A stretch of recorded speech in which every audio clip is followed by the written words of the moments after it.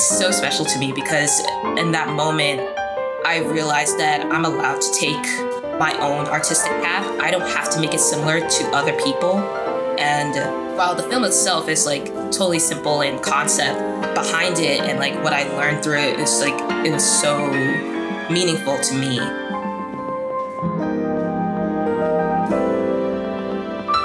Hello, welcome everyone to Straight Ahead, an animation podcast where we spotlight rising Black, Indigenous, and people of color who are the future voices of the animation industry. I am Raymond Ozalanda, one half of your co-host. And I'm Yuki Okamoto Wong, the other half of our whole host. Our guest this week is Kimmy King. She's a Black artist working as an animator at Green Portal Productions. Would you mind telling us a bit more about yourself? Hello, yes, I am Kimmy. I am currently an animator or retake animator at Green Portal on the show Rick and Morty. Right now, this is like, I just got started, so there's like not a lot I can say in the meantime. But right now, yes, I'm an animator. I just graduated in 2020 and freelancing up until this point. Mm-hmm. It's crazy. The pandemic year. Yeah. Don't remind me. We were just before, 2019, so 2019. We actually got to have a physical graduation. I know. Yeah. Honestly, I think that's what hurts the most, that I wasn't able to have like that little graduation. They had it later, but by then it was just, I couldn't. Yeah, I was gonna be my follow-up. I know a lot of schools gave a chance for other people that graduate in 2020 to come back and graduate the current class. Yeah. That, it wasn't for me. Schools can be different, but for my graduation, the part that I was most interested in was being able to screen my final film. Mm-hmm. And so when I couldn't do that, they were only going to be offering us like to walk at the graduation, where I was like, that's fine. Like, I'm okay with that. I wanted to screen my film on the big screen, you know? The thing that you worked on. Fair. Yes, exactly. Before we get into the interview, the way we like to start off on Straight Ahead is by playing a little game called In Between. We're going to give you two similar choices, and then you have to choose in between the two of them and let us know why. Okay, awesome. I'll start us off as usual with the first question. Would you rather have a sparring session with Vi from Arcane or Rock Lee from Naruto? Oh my gosh. Well, in both cases, I'm pummeled by the both of them. Well, we would say this is like, like a training sort of, friendly. Still probably going to get my butt kicked. Oh man. Okay, so Rock Lee is more martial arts, while Vi is more like boxing. Mm-hmm. So while it would be cool to do martial arts with Rock Lee, I think I have to go with Vi, because boxing and kickboxing, I would have a better chance to hold my own in the friendly training session than I would in martial arts. Mm-hmm. Okay, good. I think that's what I got. Yeah, good point. You do kickboxing, right? Yes, I do. Love it. I love it to death. What about you, Yuki? What would you go with? Well, I mean, as much as I really enjoyed Arcane, I have like such a soft spot in my heart for Rock Lee. So, I mean, if I could like meet him and hang out, I feel like it would just be really fun. I guess a similar thing is, to use like, boxing versus martial arts. I think like learning some martial arts would be really cool. Sort of that like some of the things that he learns alongside of the physical aspect of it is like, believing in yourself in the springtime of youth and all of this. I think that would be really fun. Mm-hmm. Yeah, I would also go with Rock Lee because I feel like it'd be more fun. I think like I would learn a lot more, and if I'm screwing up or if I'm not doing that well, I think Rock Lee would like hype me up, being like, "Oh yeah, you can do this!" Like, yeah, the whole springtime I've used Delio, and I think he would be more insane. I think after a point though, I might get tired of his personality. Oh no, it's like too much. Yeah, it might be too much Rock. It might get to a point where it's too much of Rock Lee, where he's gonna be like another set of 10,000 push-ups. I'm like screw you, I could barely do the first set. Or are you talking about another set? Or like he'll do the whole thing where like, let's walk around the entire village just on our hands. I'm like, I'll walk beside you, but I'm not gonna walk on my hands, man. Yeah, definitely. That's true. Yeah, but I think I was still sparring wise. I think I would still choose Rock Lee though. I think like Vi would be more of like you're saying, like Rock Lee's like really energetic, but Vi's more of like a tough love. Yeah, I just feel like it would be like that mutual. We just gotta like knock something out, like not each other, but like just go for it. No, like not a lot of talking. It's just like just take all your energy and put it into boxing at this point. Yes. All right, last question. Which villain would you rather intern for? Syndrome from The Incredibles or Olivia Octavius from Spider-Man Into the Spider-Verse? Oh, Olivia, hands down. I'm sorry. Syndrome, like, I'm not even looking your direction. Olivia, I hope you both have watched Into the Spider-Verse, but Olivia, in that moment, I'm just like, oh my gosh. First of all, she has the brains and the technology and the looks, and so it's just like, yes, let me intern for you. Syndrome, I'm so sorry, it's a little bit annoying. He was just like a fanboy who went too far. He's truly awful, isn't he? How about you, Ray? How about you? Damn, that's tough. Are you actually thinking about this? I'm kind of actually thinking about this just because, like, I think Syndrome is a lot more fun. Oh, okay. But even though he's a bit psychotic, I mean, they're both psychotic. We can I guess so. But like, I wonder if I had to pay my way, or if he would fly me out to intern on the remote island, because that would be a cool experience to like be on a like nice tropical remote island and intern. But like interning for like Olivia probably be more accessible because it's within the city. I feel like I actually be doing like, you know, I feel like I'll actually be doing stuff. I feel like my intern role for Syndrome is going to be just an intern henchman. And not like working with him. Yeah, I mean, if I could would that change your mind? Maybe, because I would like to try. Because again, like I feel like with Olivia, I feel like only the top people know she's like Doc Ock, but like to the regular intern, maybe she's like, you're actually just working on experiments or like maybe working on some cool technology. Okay. I feel like with Syndrome, I actually be able to test out some of the cool equipment that he uses. So maybe that, just so I can test out the fun equipment, I'll go with Syndrome. Fair enough. Okay. Yeah, because he's trying to make everyone supers, right? Yeah, exactly. Yeah. So, I mean, in my mind, I was also thinking like, would Syndrome try to be like the mentor that Mr. Incredible wasn't? Like, would he actually be nice to you? Is my thought. Ooh. But I have no idea. Olivia is also just like really cool. You ever see people and you're like, man, I just want to be like around you in your presence. Exactly. Can I like soak up some of your cool? Maybe I would go with that, because even if I was like an intern and I didn't know she was Doc Ock, if I was like working on, I forget what they're called, the like her like arms, her tentacle arm things. They have like a specific name. The way that they like inflate or whatever. I just think that was like so creative. That was really cool. Yeah. Like a totally different take on Doc Ock. Yeah. Yeah, very true. So if I was like working on something like that, I'd probably be like, ooh, like, let me just work on I'm such a good little engineer technician. And then she goes off and like does some evil shit. And I'm like, oh no. Then you can just steal this technology and then you can fight her. Yes.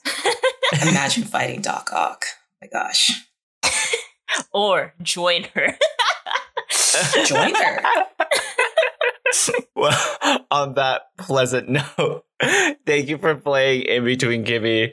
And to our audience, if you have any suggestions for future In Between questions, send us a message either on Twitter or Instagram at straightaheadap, or send us an email, straightaheadpodcast@gmail.com.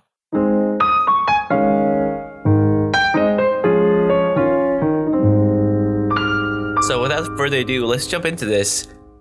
Could you tell us the role of an animator at Green Portal Productions who are known for producing Rick and Morty?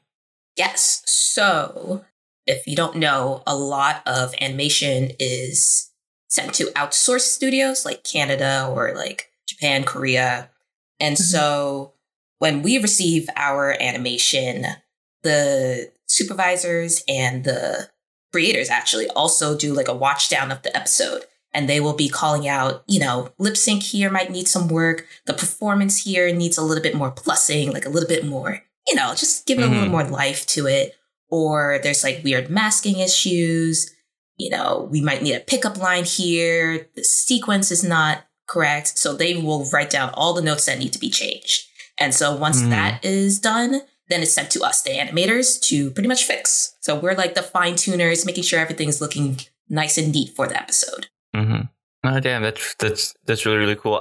My question to that is, what's the common like note that you feel like you get a lot, or that seems to be kind of an issue when getting the episode back from the overseas studio? Is it just like, you know, like that? I'm thinking of like the weird, like the old cartoons where you would see like Batman's neckline and his skin tone instead of being the color of his cowl, like stuff like that. Or if it's more of just like, oh, the acting wasn't quite right here. That wasn't the intention. So it's really a good mix of like everything. What I've gotten a lot so far has been tweaking lip sync a lot and adding lip sync, because there will be pickup lines that, you know, need to be animated. And that's like our job as well. So there's a lot of that. There are some like little masking things, or like weird, like, oh, the hand is supposed to be on top of the shoulder or whatever, which actually doesn't get caught during like the watch down. You kind of catch it when you're working on the shot. So you're just like, oh, shoot, you got to like go in and fix that. So there will be like little things that you also just, you as an animator have to like keep on a lookout for, which is like really cool in a way that it kind of helps train your eye to be catching these like little things that not even like the whole watch down crew caught at that moment. And it's like those little things that really help polish the episode overall and makes less work for like the editor who has to put it all together in the end. So yeah. There's a lot of that when I'm working in animation here, and we do a lot of like animation to retake pipeline in-house when I've worked at like these Georgia studios. And our animations director will basically like, well, I had like a director whose role was basically just to quality control, like all of the shots. So she would just watch them back and forth, be like, hey, the line width is wrong here. Like, you got a layering issue there. There's one frame where like they pop back and forth in Z space for some reason, you know, like small stuff like that. Things like where the action is happening up here, but then their leg like suddenly pops out of existence and you didn't see it for whatever reason. Like just really small stuff where, you know, like your focus is not really on that in the action. And if you're watching all of these scenes back to back, you probably won't notice it, because even though you can see like the whole screen when you're watching something, you're usually not paying attention to everything. That's just like a thing we know in animation. You know, you're like, oh, put it in this top quadrant, and then like there will be something down in the other opposite quadrant that's like missing or like doing something weird. So yeah, totally being like detail oriented, kind of catching those things. It's sort of like a weird part of the brain that I didn't think about going into animation, if that makes sense. Same here. I'm just like, oh wow, I actually have to train my eye to make sure I'm like catching as much as humanly possible at this point. And I don't know, it feels like it's like a skill that I feel it's going to be really valuable down the road, which is like really cool. One of the things I was kind of curious about, how is it working on somebody else's file when you get it? Like, I'm pretty sure no file is created equal. I'm pretty sure some people are probably really good at organizing their stuff, and other people is just like, what the hell is this bomb of a mess that you just sent my way? So the file organization has like, the node view is what I'm specifically thinking of, where it can be like super organized. Like the rigs are all the same. Like there's nothing really that changes, but like how the compositing is done in the ToonBim file. But in my experience, I've gotten very, very lucky. There have been really good animators who have been just very neat with their node view and their file naming, especially when it comes to like drawn in masking for whatever that needs to be masked in the shot itself. There have been some shots where I'm just like, I have no idea what this layer even does. Help. And the game where you switch on and off nodes and you like look at the view, look at the render view, you're like, what happened? Nothing happened. Yes, exactly. And you're just spending like 5 minutes still trying to figure out what it does. And then at some point you just give up and you're just like, well, I'm going to keep it off and hope for the best. Mm-hmm. Imagine being at the animator's like, I'm just going to add a random node that does absolutely nothing just to see if it messes up. I mean, it could also be a situation where you like added it, but then you thought of a better way to do it. So you like changed some stuff and then just left it there. Like, there's a whole bunch of stuff that could happen. Mm-hmm. I guess for the people who don't know, the node view is like similar to like, that's the rigging portion of Toon Boom. Like if you've ever done like rigging of Maya and stuff, it's like code spaghetti that you move around. It's like boxes and lines. That's all I say. It's like boxes and lines everywhere. So one of the things I kind of also want to ask is that how did you get your first start working in animation, especially, you know, being out of school 2020? Oh my gosh. Every time I think about this, it's just like, I did a lot in a very short amount of time.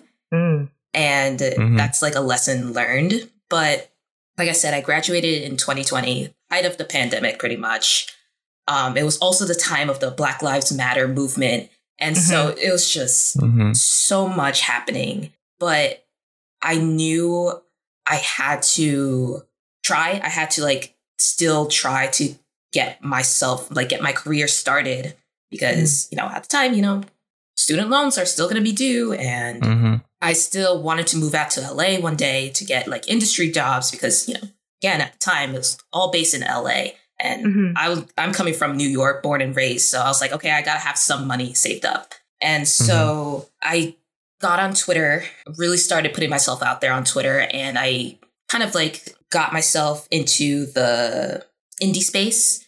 And there's like a lot of like freelance 2D animation work out there with indie creators who just want to make their pilots. They want to make their shows. And so I got onto a short called Motorcat, and it was like fun. It was like, that was like my first gig. Like I had applied and I got the job. And I was like, oh my gosh, like I did it. I could do this. And from there, I got onto Helva Boss, and I started working on that production, which was like, it's indie, but it was like, you know, like a studio production pretty much. Yeah. It has a really tight ship.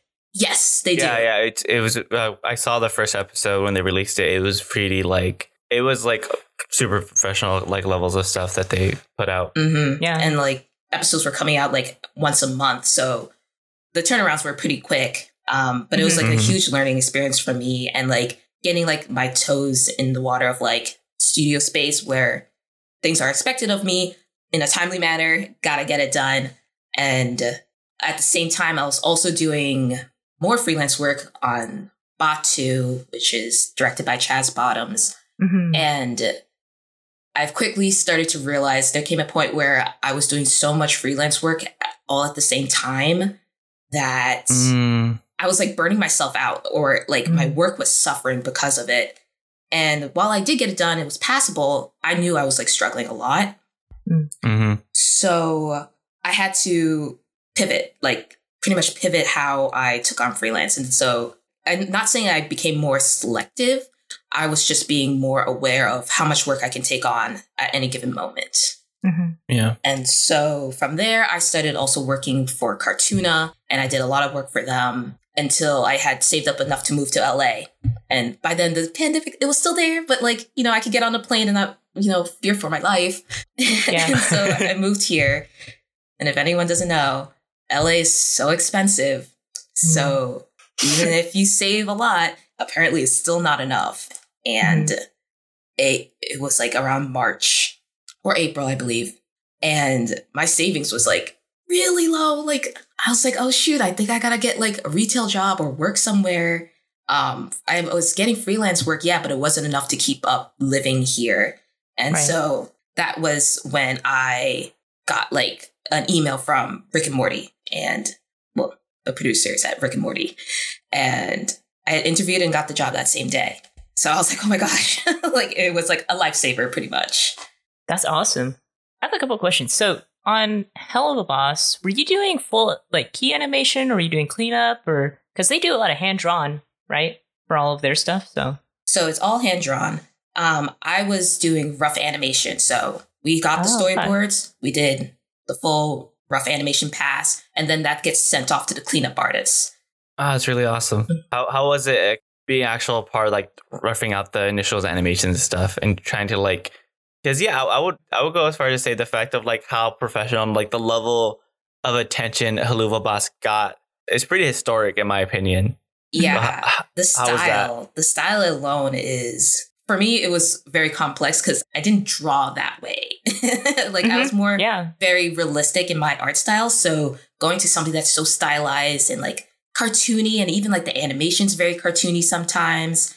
So it was like a learning adjustment for me to actually get the hang of the show style, which again is really helpful in the industry, being able to adapt and be versatile. So a lot of it was just like learning and actually understanding, and also learning the kind of finish that you're supposed to produce, because my only experience with rough animation was for my own film. So of course I know what I'm talking about. I know what it's supposed to look like at the end. But when your work is going to be passed on to someone else, you need to make sure it's clear enough for that artist to do their job. Right. How did you find all of these jobs? Because you're saying like you bounced around to tons of like different indie jobs. I know there's like listings online, but is there anything that really works for you? Like searching up and like applying? So it was Twitter, all on Twitter. I got really pretty much all my jobs through Twitter. Unfortunately, like this day and age, a lot of the job hunt is through who you know and social media.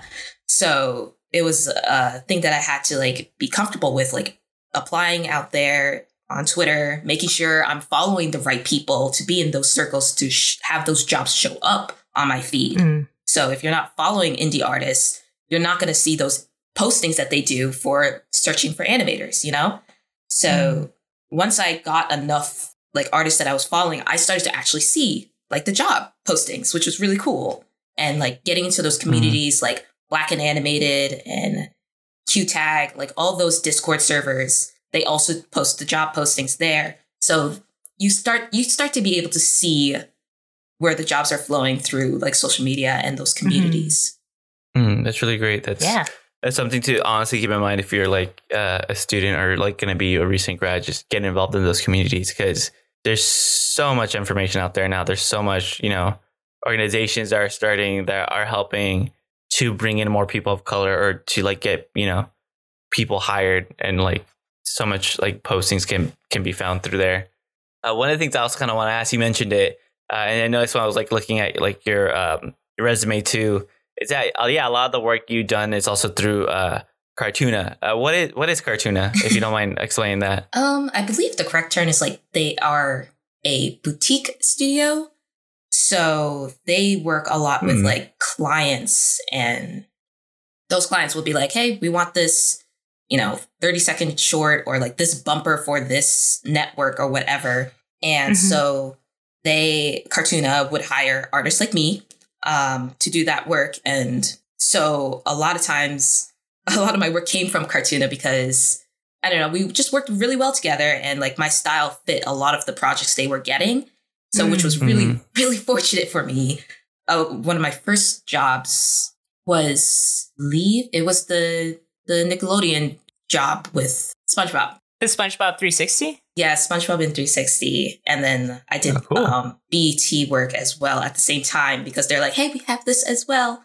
So that was also, again, when I was talking about how I was taking on a lot at the same time, and I had to learn quickly that I can only take so much. How did you find Cartoona? And also, like, were you like specifically employed with them, or were you more like kind of like they had you on file as like, oh, this is an animator we can contact if we ever have work? Like, how does that work with a studio like that? Yeah, so it was freelancing. So yeah, they would reach out to me. I wasn't like a staff employee. It was more like contract work, pretty much. Okay. So they would just reach out to me, and then if I was available, I could take on the job if I wanted it. Or they probably had like other animators as well that they reach out to. Could you tell us about a little more about the animation that you did for SpongeBob in 360? Because that's something that's really curious to me, especially like explain what that was in that process, because I'm super curious your experience on that. Oh my gosh, it was a lot. So I was reached out to Cartoona to work on SpongeBob in 360, and people don't know how to get like the 360 look to actually work. And how I was supposed to animate is it's called an equally rectangular layout. And it's like this weird, like warped view of the background. And so it's so hard to explain without showing it. But there's like 3 vanishing points, I believe. And so if you want your character to walk from like point A to point B, they might be scaling in size just so that when you actually like, I don't know, the correct term is compositing, but when you actually like unflatten it, I guess is a way to describe it, it makes that like 360 look. So is this like a VR thing? Yes and no. Okay. Like, yes, VR, or is it like AR, whichever, but it's just like a warped view. And so I had to like learn how to animate like that, because it wasn't like, 2-point perspective. You got that 3-point, maybe, sure. 1 point, of course. But when you're like working with like an equally rectangular layout, you're just like, where am I supposed to focus? And my director, who was also my professor in college, she had to like, demo it for me and show me like the cheats to understanding it. And pretty much it's like, you're not really working with more than like 2 vanishing points at a time, unless you get to like the middle, then things get a little funky. But like learning that, and I was just like, wow, this is something you could do with animation. It was just like so cool. And then when you actually see it finish, you're like, oh my gosh, it's like, it looks like that. It's so cool. Because I haven't actually seen it yet. Was it one of those projects where it's like the viewer can kind of like look around the room as much as they want, and the story will pause until they refocus on what's happening? Or is it one of the things that the story keeps happening even if you're looking away? So the story keeps happening even if you're not looking at like the main stage. Consider it like a play. That's how our director talked about it. It's like people are always doing something and your back is never really to the audience. So you could be looking at something like one of the fish was having like eating a hamburger at Krusty Krab, and something could be going on the completely other side of the viewer. And so that's why it was so cool to keep watching, because you would find all these like little Easter eggs, which I also animated.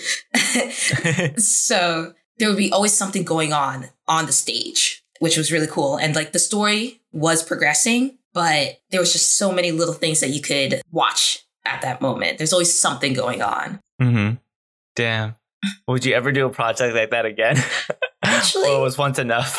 Honestly, once was not enough. I also considered doing a film in that type of style. It's on the back burner right now.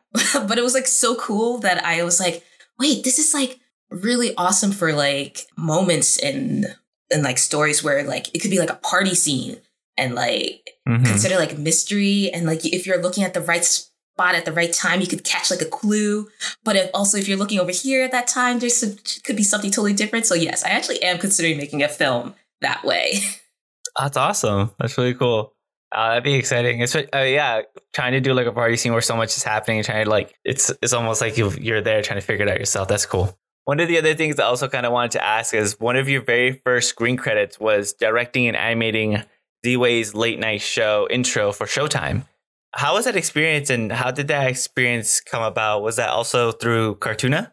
So yes, it was through Cartoona. This was at the time where I was also doing some other freelance work for them, but they had reached out to me and they're like, hey, do you want to do this intro for Z-Way's show called Z-Way? And I was just like, yeah, like, why not? That sounds so cool. Like a person, like a show's intro, getting to animate that. I was just like, oh, why wouldn't I say no to that? Why wouldn't I say yes to that, I should say. So the opportunity, I actually got to meet her on like a video call, and she's so great. She's like so personable. She's awesome as a person. And pretty much I had to like get a feel for like what kind of intro she wanted to do. And at first we went through a pass where it wasn't working at the time. So this was like maybe 2 or 3 weeks into the production where we kind of had to like start over. And I was just like, shoot. So having to make that pivot while also still on like a tight deadline, because her show was coming out like in the next month or so. Right. So I had to like gather like a couple more people onto my team to actually get this done on time. And so it was a great opportunity for me to learn like directing and actually managing a team and keeping to that core vision that we had for the intro. And I mean, it turned out amazing in the end. I'm so proud of it to this day. But it was a lot of fun and a great learning experience just to like actually like direct. Mm-hmm.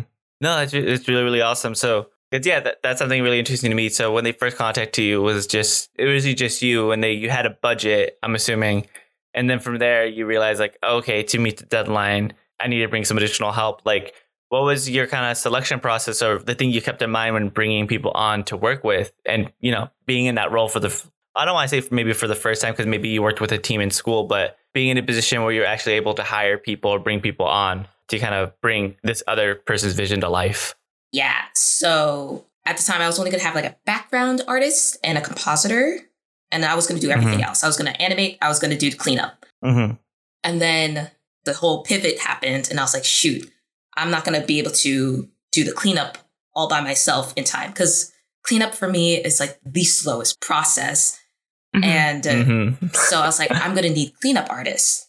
So the selection process, I actually reached out to the Black and Animated server. Oh. And yeah, because I was like, well, I wanted to have like, you know, a majority POC team. So I was like, might as well reach out to this community that I'm part of and also give people that opportunity to work on something like just as cool, like as this. Yeah. And so I didn't have like a huge like standard. I just needed someone who was available for the time that I needed, able to do the work well, like actually well, and keep consistent. And thank God, like luckily I found a lot of people who were like amazing. Like they'd done cleanup for studios before. So I'm just like, oh shoot, like, okay, great. Like awesome. I can work with you.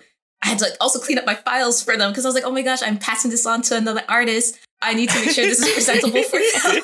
So I had to like be like, first I hired and I was like, okay, give me like 3 days. I have to go like clean up my files. And so I did that and I sent it, and like my cleanup artists were rock stars. They did so well.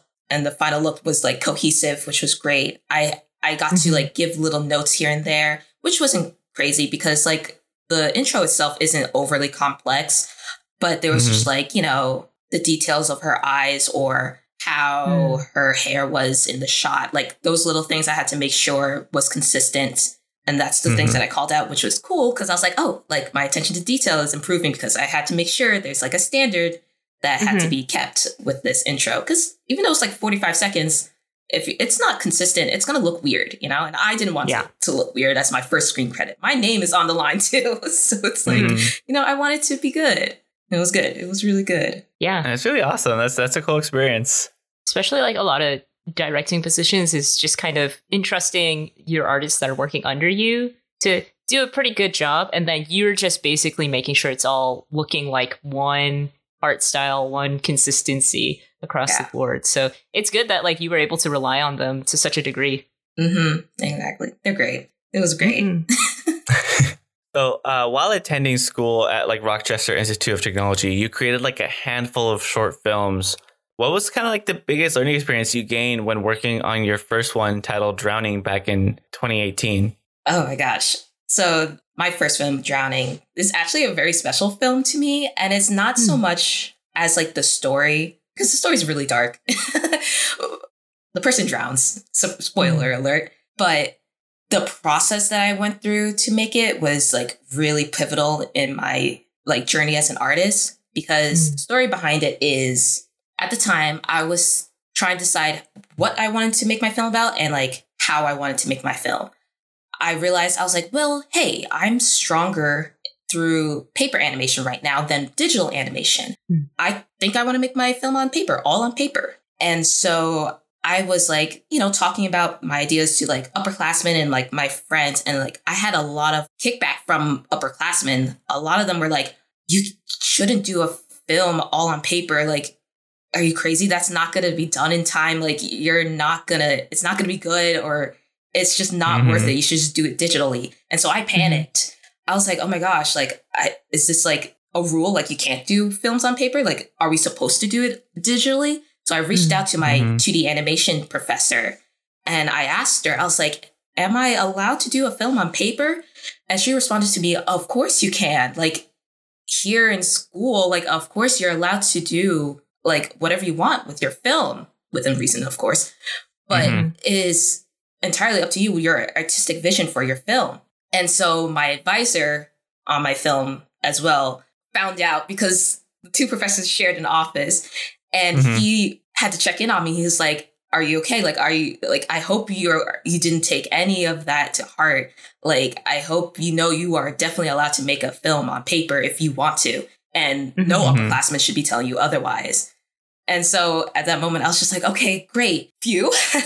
And so I bought 2,000, like just a little bit over 2,000, 11 by 18 sheets of paper. And I made a film all on paper. And oh my God, it was awesome. It was a great experience. It was funny because there was also a power outage one of the days when people were working, and I didn't have a problem. I was in the paper lab, still animating, still working on my film, while people were like panicking because they couldn't work on their stuff because the computers were down. So it's so special to me, because in that moment, I realized that I'm allowed to take my own artistic path. I don't have to make it similar to other people.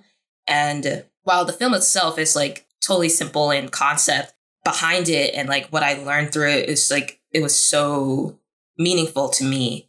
I think that's a really good point that you say about making what you wanted to make, and the fact that you knew that you were more comfortable working on paper rather than digital. I don't know specifically like what the upperclassmen were thinking. Maybe they were just trying to advise you, being like, hey, digital's faster, or like in their perception probably was faster. But for you were like, I'm much better on paper. Like, this is kind of what I want to do. And, you know, having that wherewithal of like your own limitations and your own like level of comfortability, you know, that makes a lot of sense to just stick to your guns and kind of do what you know best. Yeah, exactly. And in the end, I'm the one who has to make the film, you know? Yes, so. exactly. Yeah. Also, you're in school at the time. That's like I think one of the things I keep saying through this podcast, this is a time to make mistakes. Yes. If it ended up being a mistake, you know, because like if the upperclassmen thought like, oh, you're not going to finish it, whatever. Yeah, they should just let you learn from, if it ended up being a mistake, let you learn those mistakes. And that way you can carry that with you. Exactly. But again, you were able to accomplish it. You did it. And I went through and watched all the short films that you had on your website. One of the things I kind of wanted to ask is, so yeah, you did it on paper, but how did you go about compositing it? Or what was like the back end, like after you did all the drawing and like, going on an overhead projector and taking pictures of every frame? So yeah, that was the only part that was not done on paper. I had to get it onto a computer, obviously. But they had like these rooms at my school where there's a camera overhead. You put your one frame on the little pegboard and you take a picture. And I kept doing that for all like thousands of paper. And then I took that into TV Paint at the time, because that was the program of choice I was most comfortable with. And I was also taught how to do a little bit of cleanup in a way with it, where when you take the picture and you have that scanned look to it, there's like some artifacts or like there's just like little things that make it look messy in a way. And not exactly like that nice, beautiful hand-drawn look that I liked. And so I actually had some friends help me clean up my film, just like take an eraser on the program and just like remove those artifacts of it to make it cleaner, more solid of a line. So that was like the compositing I had in regards to that. The only other thing I did was I had a bluish overlay to the film. And then I had inverted my black lines to white. So that was all the compositing I really did for the film. There wasn't a lot. I had a composer who did like the music and the sound. But besides that, yeah, it wasn't like crazy composited. Everything was primarily done with the animation portion of it. That's really cool. One of the things that I know that you recently got to be is that you got to be you got to be a part of the Toon Boom Ambassador program. How was that like? Because I know it's like a thing that you have to apply to. What was it like being selected and to be a part of that program? I couldn't believe it at first when I got the email. I was like, wait, what? But yeah, it was an application process.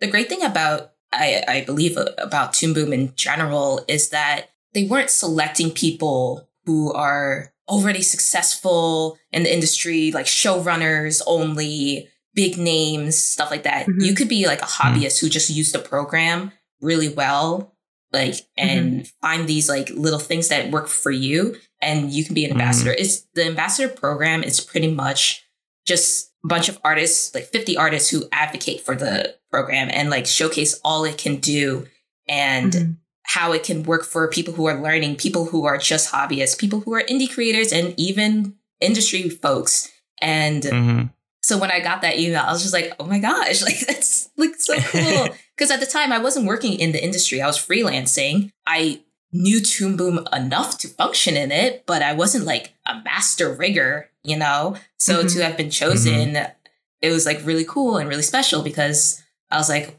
well, wow, like, you know, this is what was for anyone. It could be anyone who just really loves the program and really wants to like advocate for it. And so, yeah, it was really cool. It was really cool. There isn't like any requirements to it. You could just have the name for the year and that's it. You don't have to do any freelance for them. You don't have to do any interviews with them. It's just, you know, you get a license for the year. Have fun. It's just they want to showcase artists, pretty much. That's really awesome. I have a friend who's also, I think, in the ambassador program this year. And I think this was optional, but like sometimes they send like, questions or something that people who are interested in Toon Boom will ask. And then they'll be like, hey, ambassadors, do you want to answer some of these questions? And then they'll like kick them back or whatever. Not really like free work per se. It's just like, oh, do you want to advocate for our program? Can you like answer some questions? Like, that'd be cool, you know? Yeah. And like people, I mean, you use Toon Boom. I think it's a great program. I really like Toon Boom. And you can do a lot in it. Like, I mean, the SpongeBob project that you worked on that you were talking about, like, was that in Toon Boom also? It actually was not. At the time, I wasn't that great in Toon Boom enough to do it. And my director was either you can do it in Adobe Animate or you can do TV Paint because I love TV Paint. So I was like, thank God, because I didn't know Adobe Animate at the time. So I was like, okay, I had to do it in TV Paint. But a lot of my projects, like Helluvaboss, like even those freelance projects, those were done in Toon Boom.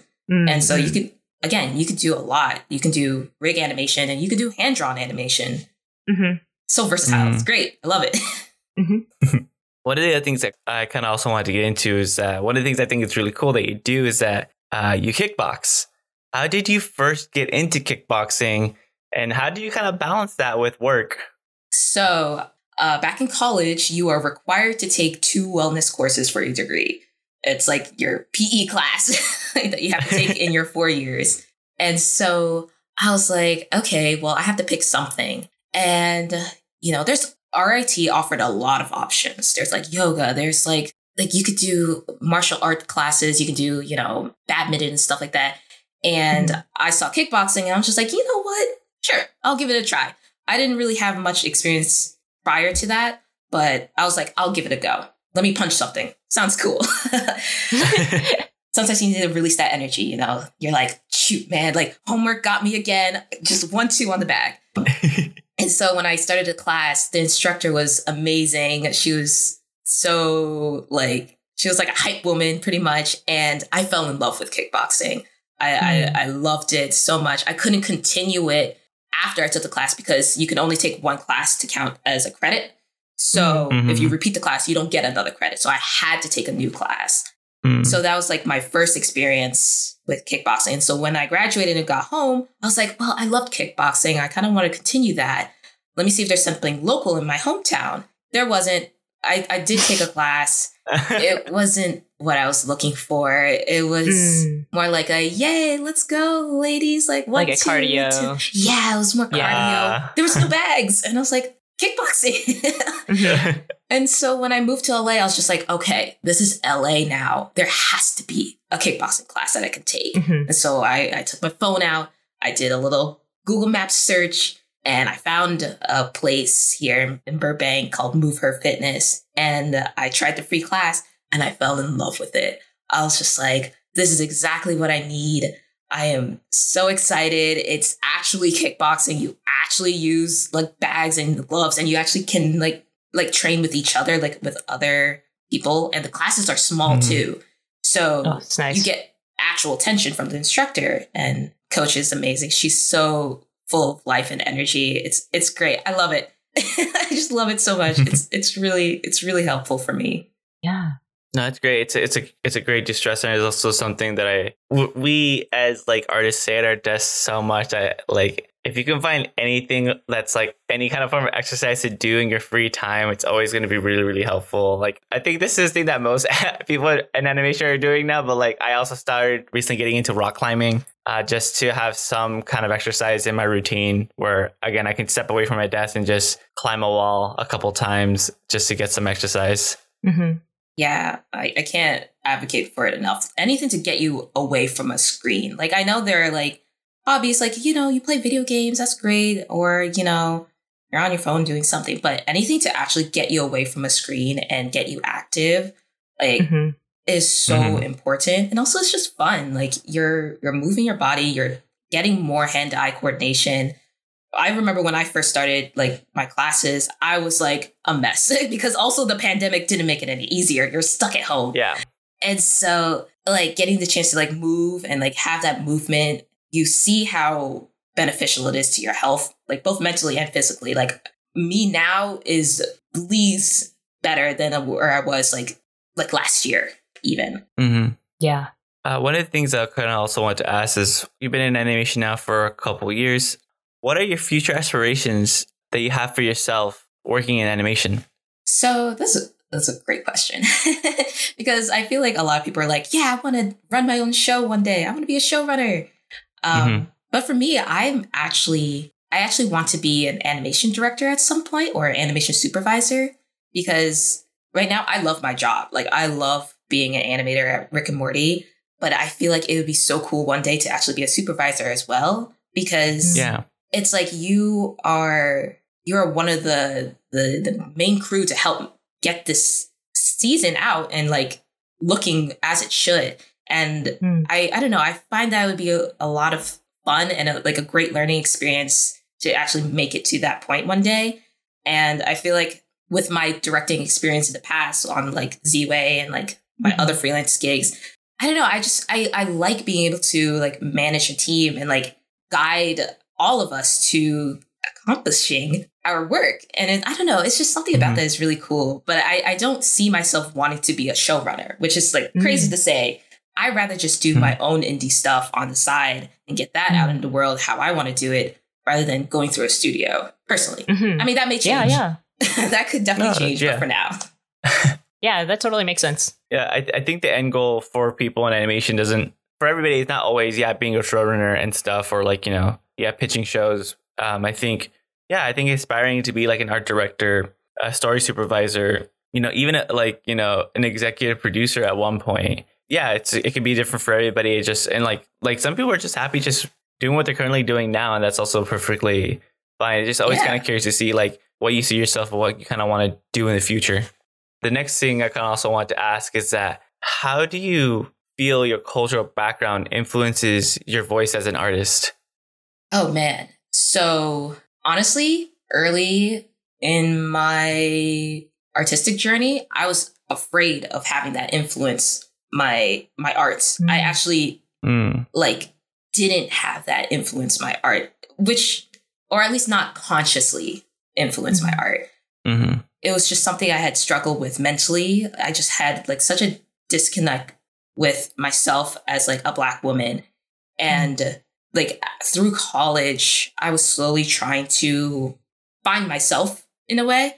And I started to actually be okay and like comfortable with having that influence when I made like my final year's film, where I remember doing the character designs and I thought to myself, I was like, I can just make them all Black. Like, there's nothing stopping me. Like, I like your, wait a minute. It can all be Black. Yes, literally. I was sitting. The funny thing is, I was at work at the time and I was like sketching them out. And I was just like, I'm just going to make them all Black and no one can stop me. Like, that's it. And so I don't know. I think there was like that little click in my head where it was okay to have that influence. And I recently now I even started to embrace it more. And I realized how unique you can be as an artist when you actually like embrace your cultural identity, whatever it may be. And so now I'm still working on it. I'm not saying I'm perfect, but I'm actually actively trying to make sure I include that in my art. And so in long story short, pretty much like, yeah, at first I didn't have it, but now I do. And it's improved myself and like my art as a whole. So in a way, through art, I was able to like help find myself, which is, I don't know, it's really cool what art can do for anyone. Yeah. I mean, that's that's your cultural background, like growing up and everything. Why would you remove so much of your life experience from all of your art? Like, use it, you know? Like, put it in. Yeah. That's really cool that you just like came to that realization. It's funny sometimes like looking back on things where I'm like, yeah, that was a really obvious thing, right? Or maybe it was obvious to people around me, but it's like, like just making that own conscious decision for yourself. Yeah, I think everybody at a different stage of life, that click eventually or that switch eventually turns on, or you eventually make that switch, because when you're growing up, you're just introduced to so much like white media that like, it's very difficult for your default not to be white. Or if you grow up watching a lot of anime, for it not to be like anime characters, you know? Yeah. But even pale skinned, yes. But yeah, very, very fair skinned OCs and characters. But yeah, eventually that switch does happen, and it's kind of nice to kind of realize like, oh yeah, I could make my characters black, or oh, I could make my characters like, you know, Mexican, and like, or I could make my characters Asian. It's just hopefully kids nowadays with, you know, stuff like the Casagrandes, Craig of the Creek, Santiago of the Seas, and like Victor and Valentino, they can watch shows and they can like, when they draw in their own free time and draw their own stuff, they can realize that their default doesn't have to be white. Yeah, exactly. And that's kind of why now I embrace it so much, because I'm like, okay, if no one else is going to make it, I should, like, you know, I should be like making it too. Because like little me back then would have loved to see the stuff now. Like little me would love to have watched Craig of the Creek. Like, oh my gosh, amazing. Like you don't see that as much as like it should. Like, and to also help in that endeavor, I don't know, it feels good as well, you know, to also help like future generations.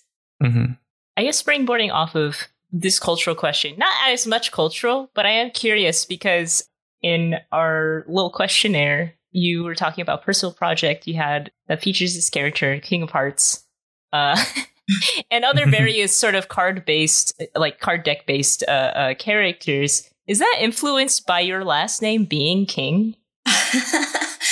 That's a good question. That is actually an amazing question. I never thought about it like that. Oh, okay. I was just like, maybe, like, you know. The subconscious. Yes, it could have been subconsciously, maybe. But honestly, it came from, I love, like, playing cards. I love, like, I would grow up playing, like, solitaire, which is, like, so silly to say. But, like, I loved solitaire. I recently fell in love with poker. I'm not good at it, but I love it. And so, yeah, I guess when I chose King of Hearts, like, as, like, that main character, especially in like my film. Yeah, it's kind of funny now that I think about it. I'm like, you know, maybe subconsciously, but not deliberately is what I could say about it. Got it. Well, thank you so much for joining us today, Kimmy. Before we get into our final question, where can our audience find you? And is there anything else you want to promote? Yes. So you can find me on Instagram at The Royal K Arts, and then Twitter, which is The Royal K. And then you can find like my animation, my demo reel at kimmyking.com. And yeah, that's pretty much all the social medias I'm on. I can't deal with much more than that. I tried. I don't want to. Agreed. Yeah, mood. I can barely handle the ones that I'm on, and I'm not even on there all that often. So, as we come to a close, what final advice do you have for those that want to pursue a career in animation? Advice. I would say never stop learning. Like, if you can make any opportunity you get a learning opportunity, you should.